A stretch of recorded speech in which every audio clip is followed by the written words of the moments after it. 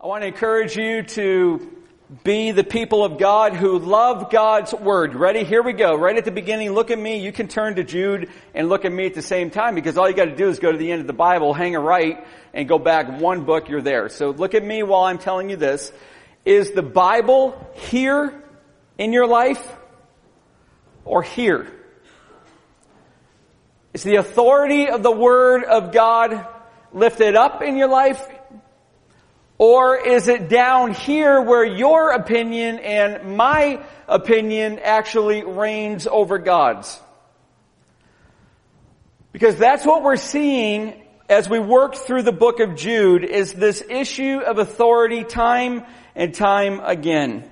And false teaching, and I hope you're listening to these sermons because what I'm really wanting to do tonight and today included is I really wanting to open your eyes to how do you spot false teaching?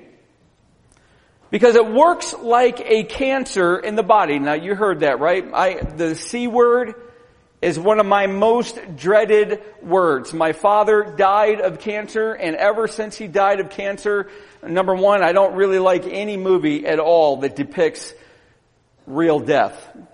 I just don't even like it. I don't even like to watch them anymore. I don't like to read stuff that depicts real death. It's just too serious since my dad died. I don't even like to make jokes or be entertained by it. But there's another thing in that since my dad died of cancer, the C word has reigned very, very large in my life. And when some people in our church, and we've got people in our church right now who are battling cancer, and when they battle cancer, when they find out that they've got cancer, believe me, it hits me hard, but that's the way that false teaching works. It spreads like a cancer in the body of Christ. And listen, the body of Christ, here's teaching number one, the body of Christ is the church. You and I, we are the body of Christ. Christian brother and sister, if you've been called out of the world and you've been put into God's kingdom, you are put into His body of which He is the head. We are His feet, His mouths, His hands. We are the living reconciling agents. We go out into the world as His ambassadors. We're the body, He's the head, we're the church. And cancer from false teaching, it spreads, it progressively diffuses through the church, and it's aggressive.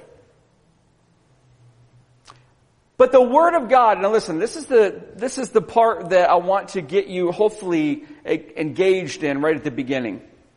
The Word of God functions like X-ray pictures. And I don't know if you've ever had an MRI or if you've ever had X-rays done and the doctors come up and he's put those X-rays on that backlit wall and you begin to see what he points out to you. Listen, the Word of God functions like X-ray pictures all around the wall, and Jude's going to begin showing us, hey, this is what false teaching looks like. If you want to be able to be really good at spotting false teaching, well listen, I'm going to give you 4 X-rays and they're going to be put on the wall, and you're going to be able to start to discern and recognize when you hear or see false teaching. Now, you want to know something interesting about Jude is that the more he writes, the angrier he gets. The more he writes, the angrier he gets. He is really going to be dropping a lot of angry insults, a lot of angry terminology, even in these 2 little verses we're looking at today, verses 12 and 13. He's an angry preacher. He's an angry apostle. Now listen, some of us don't like angry preachers. One of these weeks I might show you this video. I keep wanting to every week. I run out of time. I mean, there's an inappropriate anger that pastors can give when they just drop the hammer on their church. I don't think I've ever done that. I hope I never do that. There's anger, though, as a response to unrighteousness that pastors ought to have. And you ought to have when you encounter sin. Well, Jude is angry. And it's going to come through his tone. It's going to come through the words. And the very first X-ray that he puts on the wall, it's going to be this. He's saying this to the people in these churches. You've got a lot of dangerous spots in your church. Remember, cancer comes through false teaching and it spreads aggressively. These false teachers are dangerous spots in the body of Christ. I want you to watch this video, see if you can begin to discern false teaching.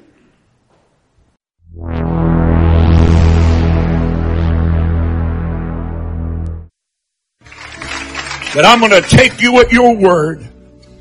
I'm going to stand up in faith and I'm going to sow an Isaiah 54:17 seed of $54.17. Let's go to the phone. Do it right now. Go to the phone. Right now. This is a moment of faith that may never, ever, ever be repeated again. It's Rod Parsley. He's trying to preach on Isaiah 54:17, no weapon formed against you can prevail, can prosper. And so he selected that text and said, why not make a seed offering in word of faith language? That means if you want God to answer your need or your prayer or your request, then you've got to deposit in the form of usually a cash gift. And if you want no weapon to be formed against you that can prosper, then send your $54.17 in. That's dangerous spots in the body of Christ. Now let me say one more thing about the body of Christ. Now you ready? Pastor Matthew was awesome. You know what? We love Cornerstone. I love this church.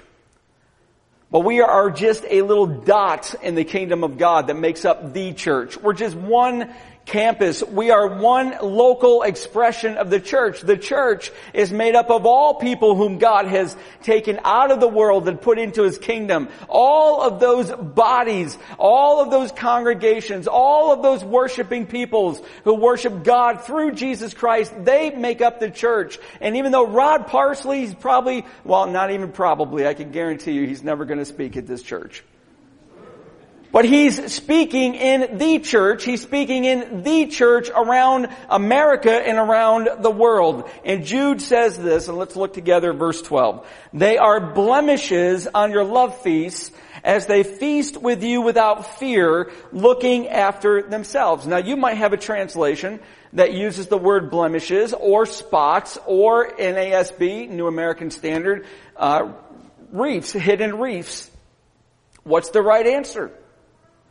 Listen, our English language is evolving.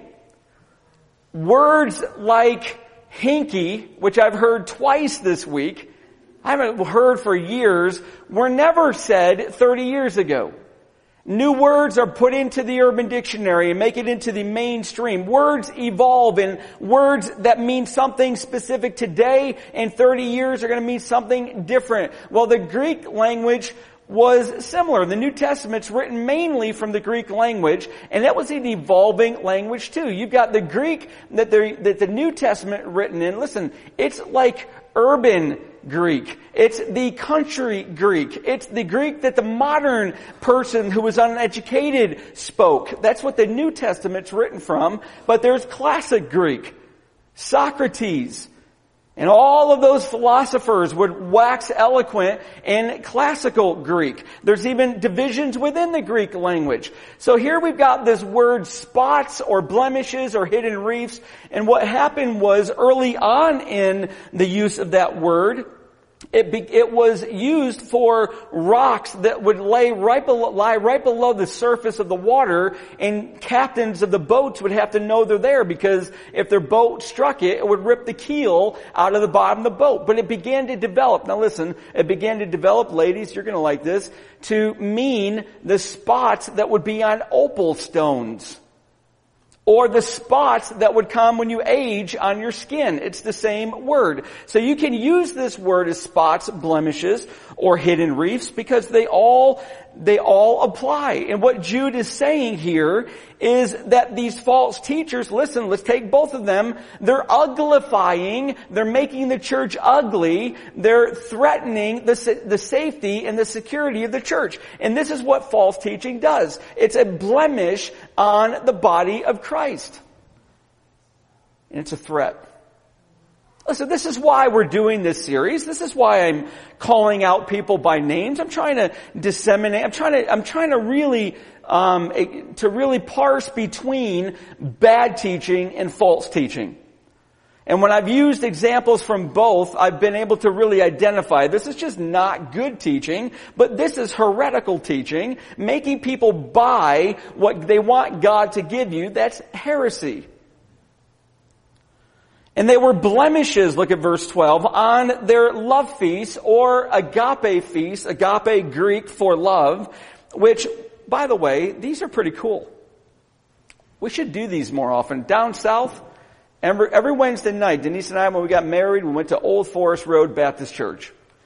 And every Wednesday night there was a prayer service, which was really more of another opportunity for the preacher to preach. But before that was a potluck dinner, and we all brought something to share. That's what the agape, that's what the love feast is. It's a potluck dinner that everybody brought food to in order to share with other people because they wanted to be one body, they wanted to be unified, they wanted to love one another. Now listen, a lot of the people in these churches were former or were slaves.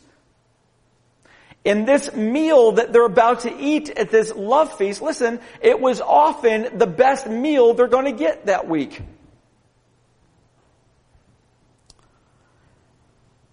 And what they're doing is that they're eating this common meal, they're fostering love and they're fostering unity, and then afterwards, listen, this is the best part of it. Afterwards, they're celebrating together communion. Communion was always part of the love feast.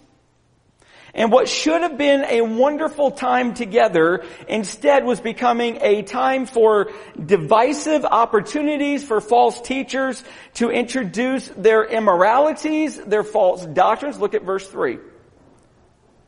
Look at verse 3. I found it necessary to write appealing to you to contend for the faith. Why? Look at verse 4. For certain people have crept in unnoticed who long ago were designated for this condemnation. Here's what they're doing. They're ungodly people. They're perverting the grace of our God into sensuality. They're denying our only Master and Lord, Jesus Christ. They're bringing these doctrines into the love feast. They're bringing these immoralities into the love feast. Now listen, when you take communion, you can take it in a right way or you can take it in a wrong way. Paul says some of you are taking it in the wrong way, and that's why some of you are sick and dying. Now you don't think that ended, do you, with the closing of the Bible? When the Bible was written, all of a sudden that warning expired. That warning's still going. We've got to be careful that we recognize Jesus when we're taking communion, that we're looking inward to see if our devotion to Him is growing, to know if we're at peace with other people. Listen, if you're not at peace with somebody and you've not tried to reconcile, then don't take communion. Let communion be your motivation to go seek them out and to make it right. As far as it depends on you, be at peace with all men, the Bible says. Paul says this, 1 Corinthians 11, anyone who eats and drinks without discerning the body eats and drinks judgment on himself, without discerning other people in the church, without discerning, am I believing the faith? Am I living in the faith? Do I love the people in this church? Is there anything I have against anybody in this church, whether that's your spouse, your kids, your neighbor in the pew? Listen, you've got to discern the body, and you've got to recognize Jesus, that He died on the cross to provide the only way to the Father, the only way to be saved. That is why many of you are weak and ill, and some have died. You know what they did in 397 AD? The church called at a council called the Council of Carthage ended the love feast. They officially ended it because it was being so abused by these false teachers. They could not get a grip on this love feast, so they just said, forget it. Stop having them.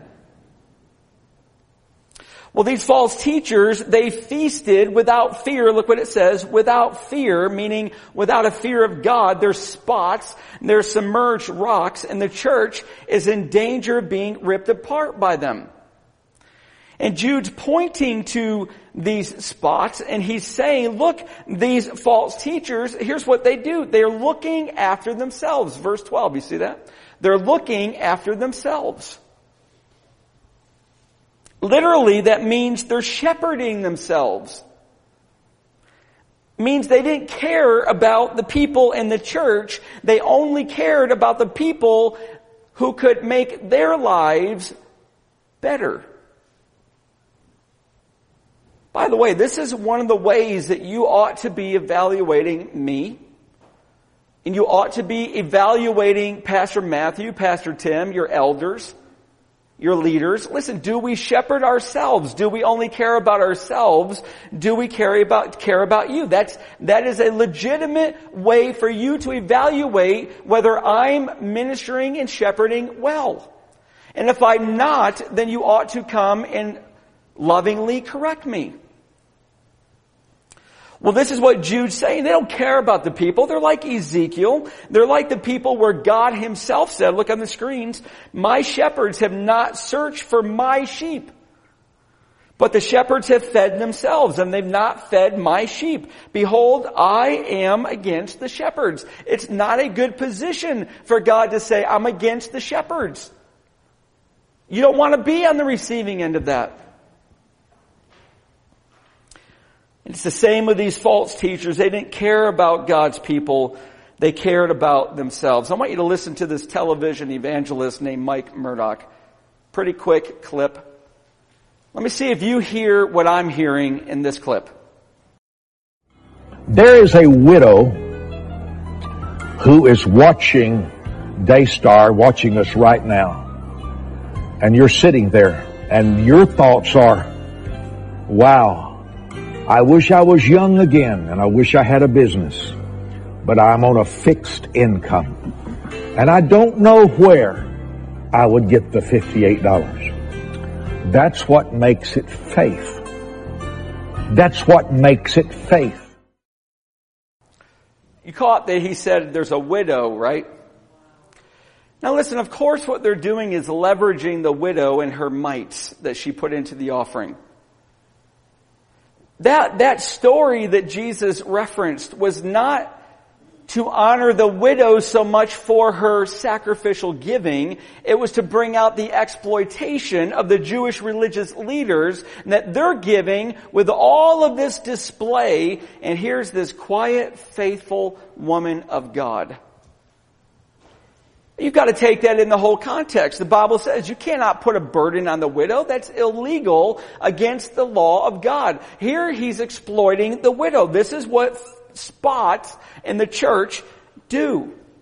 And the Apostle Paul could hardly have been more modern when he wrote, and I put this in the New Living Translation. He said, you put up with it when someone enslaves you, takes everything you have, takes advantage of you, takes control of everything, and slaps you in the face. He's speaking of those exploiters in the church. Listen, how do you spot? How do you discern false teaching? Are they shepherding themselves? Are they exploiting for their gain? Or are they shepherding the people of God? Well, the second x-ray, so he puts one up, danger spots in the church. The second x-ray he puts up is that these false teachers give deceptive promises. If you've ever been sick, you ever had cancer, then you'll know you get all sorts of material being sent to you in the mail. Take this, it's the latest cure. Buy these supplements. Try this therapy. This works in 22% of the case. Listen, you're going to get bombarded with promises of cures. Well, look what Jude says. They're waterless clouds, swept along by winds, fruitless trees in late autumn, twice dead, uprooted. Remember, strong language from Jude. I want you to think like a Jew for a moment. Let me just ask this before I even say this. How many of us are farmers full time? Okay. We do have one. She works on an organic farm. Not too many of us. So agrarian lifestyles are a little difficult to us because the extent of a lot of our farming is the produce section at Giant or Wegmans, right? So you've got to think like an agrarian person who needed life-giving water. And when these clouds would come in and the ground is cracking, it says in the Old Testament, sometimes in drought, you can't even break the ground with their iron plows. It would become as hard as metal. And when that ground begins to crack and you can't break it and you're praying, Lord, give us rain so that these seeds can die and sprout and grow and feed. And you begin to pray and all of a sudden you get clouds that are starting to appear in the sky, and all of a sudden your heart begins to anticipate, God, you're answering the prayer, and the clouds come over your head and then they pass without dropping even a drop of moisture. You got to think like a Jew. They're agrarians, most of them. Waterless clouds were nobody's friends. We think waterless clouds, great. My wedding's not going to be rained on. Our picnic's not going to get rained out. You got to think like a Jew. That's a bad thing to have a waterless cloud.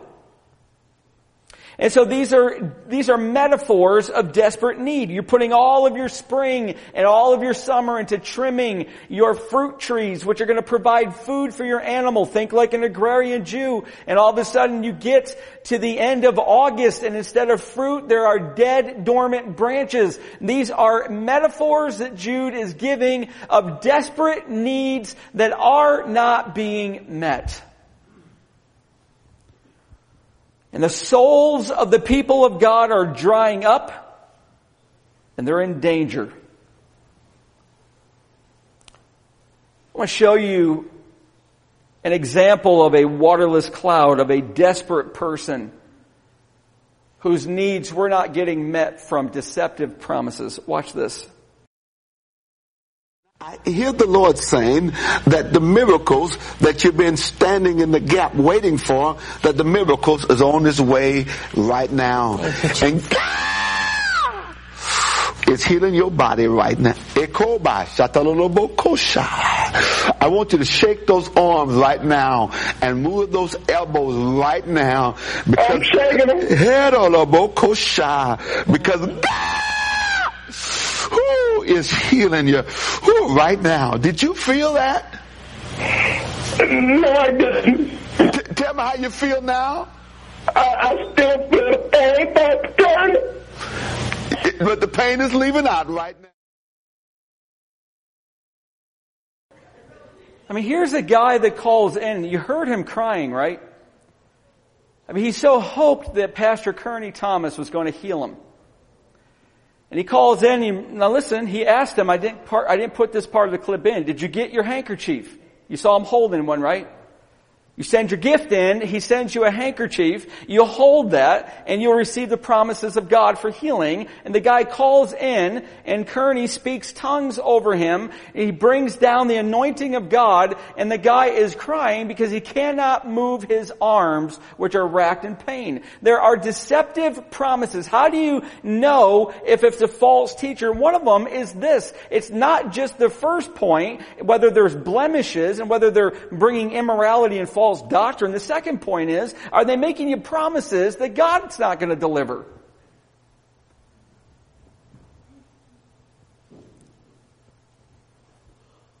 This is the way out. Listen, I'm going to give you the way out that Word Faith, like Thomas Kearney and so many others have. Right? It's always this one. There's a few and they cluster under one. You didn't receive your healing because number one, what? You didn't have enough faith. Or there's unconfessed sin in your life. Listen, or your financial gift was not enough. It's the way they operate. Is it God's plan to always heal? Does God ever bring sickness or birth defects? Listen to John Hagee's opinion on this. So let me tell you, sickness comes from the devil. And when you walk into a hospital room and your friend is there, a member of your family is there, you have the power to say, in the name of Jesus, I rebuke that disease. And the God of heaven will heal that disease when you are right with God in heaven. Did you get that disclaimer? Did you get that disclaimer at the end? When you are what? So if you did not get what you wanted, or your prayer did not heal that sick person in the hospital, then the problem is you're not right with God. But the devil brings sickness and disease, is what he says, right? Well, let's bring that back to the Word of God. Listen to Exodus 4. The Lord said to him, who's speaking? God speaking.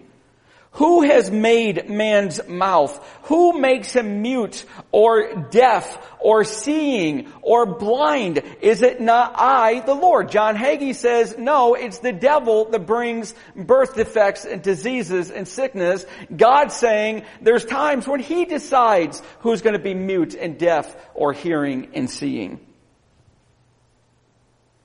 If anyone had enough righteousness with God to heal all of his friends, wouldn't you think the Apostle Paul might have ranked pretty highly on that? He writes, Erastus remained at Corinth, but Trophimus I left sick at Miletus. He didn't even heal Trophimus.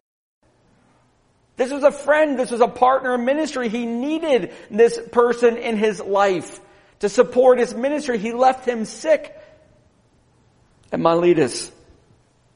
Remember when Timothy was sick and Paul didn't tell him to go see a faith healer? He said, quote, no longer drink water exclusively, but use a little wine for the sake of your stomach and your frequent ailments.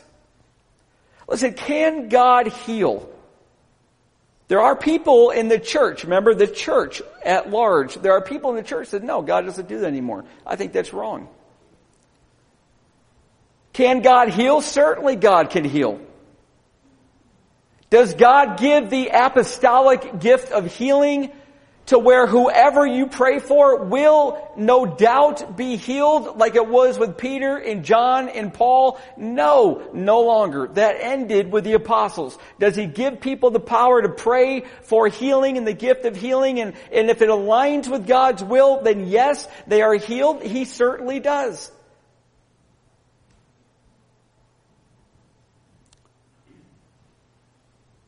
But when you get to these false teachers, my question has always been this. Listen, if you've got the apostolic gift of healing, why aren't you going to the hospitals? Why aren't you going to people instead of making them come to you and put money in a plate? Well, the answer is because they've got to show faith. Well, you know what? Jesus healed the dead son of a widow. And I'm pretty sure a dead son has no faith. And Jesus said, because he had compassion, I'm going to raise your son to life. And he did, and gave him back to his mother. Faith is not always the vehicle for God's power to be released. There's a lot of times in the scripture, nobody had faith. Or they showed the lack of faith. And Jesus still worked on their behalf. See, these false teachers, Jude's writing, they offer all of these promises, and they're deceptive promises, and look what it says, they are twice dead uprooted. That's a frightening metaphor. In other words, it's saying this, these false teachers were not bearing spiritual fruit, and they're not offering the living water of Jesus Christ. You know what God's going to do? He's going to reach down like he would reach down for a weed, and he is going to pluck them, roots of all, and he's going to jettison them out of the church, and in a minute you're going to see out into eternal forever darkness. Then Jude puts another x-ray on the wall and he says the third x-ray, how do you spot false teachers? Listen, you've got to look at their consciences. They've got defiled consciences. They're not only dangerous spots, they not only offer deceptive promises, they have defiled consciences. Look what he says. They're wild waves of the sea, casting up the foam of their own shame. Anybody ever been in the Dead Sea? Got one? Any more? The Dead Sea is unique because of the saline content. If you've got a piece of wood that's drifting in the Dead Sea, it will strip the wood of its bark, dissolves it over a period of time until it's gleaming black and almost bone white. But all of that dissolving bark permeates the water. And when they get these storms in the Dead Sea and the waves begin really crashing, all of a sudden you'll see a most ugly sight on the shore of the Dead Sea. You see all of this blackened, foamy content. And this is the picture that Jude's giving of these false teachers. They are wild waves of the sea, meaning they're brash and they're bold and they whip the people into a frenzy of worship and activity, but they end up leaving you dried out and stripped of life pollution on the shoreline after a storm. Look what verse 16 is going to tell you. Can you look ahead at 3 verses? It's going to say they're loudmouth boasters. That's what he's meaning. They're wild waves of the sea. They're loudmouth boasters. They're boasting of what they're going to do for you. See, proud and arrogant speech, listen, you've got to be able to discern this. When you hear somebody preaching and teaching in a proud and arrogant way, they're not being sent by God through humility. They're boasting wildly about themselves. You've got one of the core beliefs of the Word Faith movement working itself now into the New Apostolic Reformation. One of the core beliefs is this. It's called positive confession. It used to be, when I was younger, name it, claim it.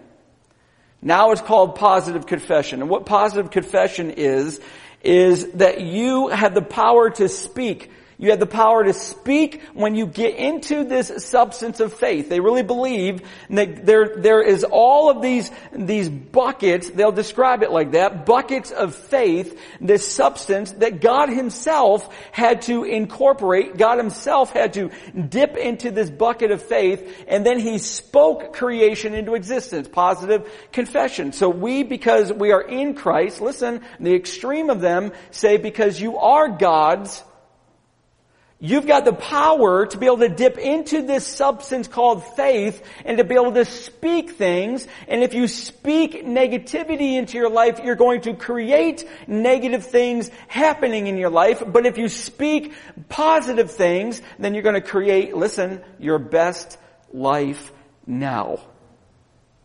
And that literally underpins Joel Osteen's book and his doctrine. You're going to hear it from Gloria Copeland. Watch this. One day, I was in the airplane in the back, and my little brother was in the back with me, and Ken was up front flying, and we were not in the weather because we don't fly bad weather, but we could see the weather over here. And I looked out the window, and that tornado came down just like this, down toward the ground, and Ken said, "I rebuke you in the name of Jesus. You get back up there." So this is how I learned how to talk to tornadoes. I saw this. And that tornado went whoop, whoop, whoop, whoop, whoop. Even while I was watching him, my little brother was not a devout Christian at that time, and that was really good for him to see. So you're the weatherman. You get out there, or the weather woman, whichever it is, and you talk to that thing, and you tell it, "You're not coming here. I command you to dissipate." And you get back up there in Jesus' name. Glory to God. Now that's positive confession. That's what they're teaching. But I will tell you this, it was in, I think, 1989 or somewhere around there, the Hurricane Hugo came and it struck the shoreline of the East Coast. And I remember we had somebody in a Bible study that was leading, a young lady, and she was saying, "Please be praying for my family. We own a home on the beach right in the epicenter, right in the track of that storm." And we prayed that night, all of us prayed. And every house on either side of their home was flattened by that storm, and their home literally unscathed. Now, was it because of our substance of faith, positive confession? No, God listens to your prayers. Not because you've got this substance of faith, not because you can speak and create, because you can ask and He can move. He's a God that listens to us, not a God that says, "I've given you creative power, and so by your words you can do what I do." Rejoice always, Paul said. Pray without ceasing. In everything give thanks, for this is God's will for you in Christ Jesus. Do not quench the Spirit. Do not despise prophetic utterances, but examine everything carefully. Hold fast to that which is good. Abstain from every form of evil. Very strong language by the Apostle Paul. You've got to discern. You've got to examine everything carefully. You hold on to what is good. You don't just have this mindset, oh, you brought to me a word from the Lord. Forget it. That's of the devil. That's not the mindset that God is teaching us to have. You bring in me a word of the Lord, then I'm going to examine it. I'm going to discern it. I'm going to discern your life, and I'm going to bring it against the Word of God and see what it says against the Word of God, because God's not going to give you any new revelation. He's only going to confirm to you what He's already written clearly in the Word of God. But when you don't discern and you don't examine, then what happens is these false teachers who have a defiled conscience, whose shame is being washed up on the shore, listen, they exploit and they do horrific damage. Benny Hinn prayed over a family, so the story goes, who had some children, and he said to her, you're going to have another child. And she said, we're done. And Benny Hinn says, no, you're going to have another child, and God's going to raise him up, and he's going to be a prophet for the Lord. And this boy named Manasseh was born, and at 3 years old, he began to prophesy. I'm going to show you a clip from him. You got to discern what he is doing and watch what he is saying. Watch this. Now that fell at your feet like that, like this, like God was getting you ready for a wedding or something. Something's going to happen in your home and family. Something's going to happen for you around relationships. And God says to get ready, because God's going to put honor on you. As you bathe in that, God's giving you favor in relationships. And those emotions are going down the drain, saith the Spirit of the living God. Amen. Thank you, Jesus. So what I didn't set up very well for you is this. That soap, he says, is made from the River Jordan. And as long as you come up, and I don't know if you saw it, it was right at the very beginning of that clip, you got to hand your gift, your seed offering. Now listen, I'm telling you, every one of these examples, I've not yet made an exception. Every one of them are coming from people who have massive audiences. If this is a little 20 or 30 person church, I'm not wasting my time, and I'm not wasting your time. These are massive audiences. These are people leading people astray. You come up with your seed gift. You get a bar of soap wrapped in anointed tissue paper, and you begin to bathe with that soap, and God begins working His miracles in your life. Whatever you want, He's a Coke machine. You put your seed offering in, and out pops your request. Listen, they have no conscience. Can you imagine this poor woman doubled over, sobbing and weeping, believing that she's going to bathe with this soap and her emotional problems are going to wash down the drain? That is about as defiled of a conscience as you could get. And what is their shame that is being cast up like foam? Listen, the word shame in the Greek here means plural. It refers to their greed, their immorality, their control, their lies, their false preaching, and all other forms of spiritual deception. You will begin to see it. It will froth to the surface if you are discerning over time. And you can't be surprised when it's coming. Now the Spirit expressly says that in later times, 1 Timothy 4, some will depart from the faith and devote themselves to deceitful spirits and teachings of demons through the insincerity of liars whose consciences are seared. Listen, this is happening all around our country. I'm hoping your eyes are being opened in this series of Jude. I had no idea that there were this many false teachers out there. I had no idea there were this many hundreds of thousands of people worshiping under evangelical Christianity, following after a man or a woman whose consciences are seared. But there's one more X-ray. And the X-ray is this: they've got a destined outcome. They've got a path that disease is going to take. Their spots and their blemishes, they'll shipwreck your church. They've got defiled consciences. But there's a progression to this disease of false teaching, and the progression is they've got an outcome that God has already destined for them. You know, this was profoundly wise, and I'm going to offer it to you. Somebody gave it to me, I'm offering it to you. He says this: one reason that he reads books that were written by dead saints is simply because these men and women endured in the faith until the end. They did not turn against Jesus. Their words could be trusted. Listen, if you're going to follow after the writings of men and women in Christ and in the church, listen, make sure you're following after the right ones. Because there's a lot of pastors and there's a lot of teachers that were once bright spots in their pulpits, but became dark spots of cancer in the church. And I'm not referring to church leaders who stumble into moral sin. I mean, all of us sin. I sin grievously. There are ways that I have potential to stumble, that God forbid by His grace I'm not going to. But listen, I'm not referring here to men and women who stumble in moral ways. I'm talking about leaders who fall away into heresy.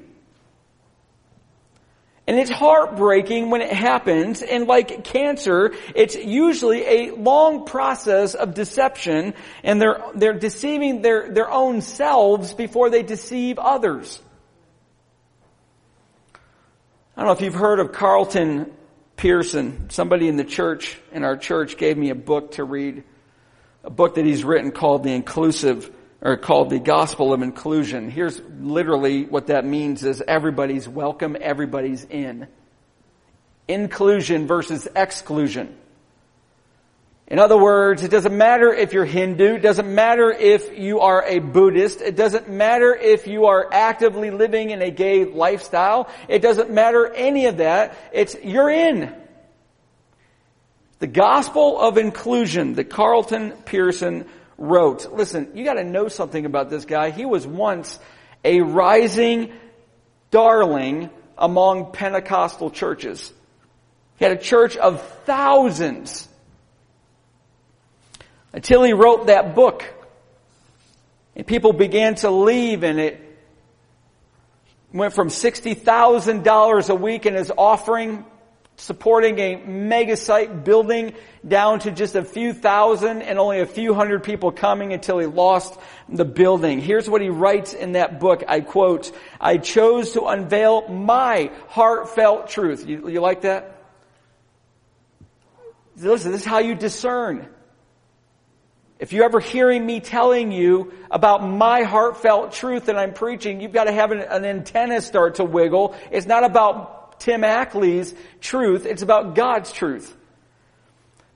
But I chose to unveil my heartfelt truth that everyone on the planet was already saved by the sacrifice of Christ, but just didn't know it. Everybody's saved. Everybody's included. Even, he says, quote, Hitler's going to be in heaven. And what motivated him, now this is the part I want you to see.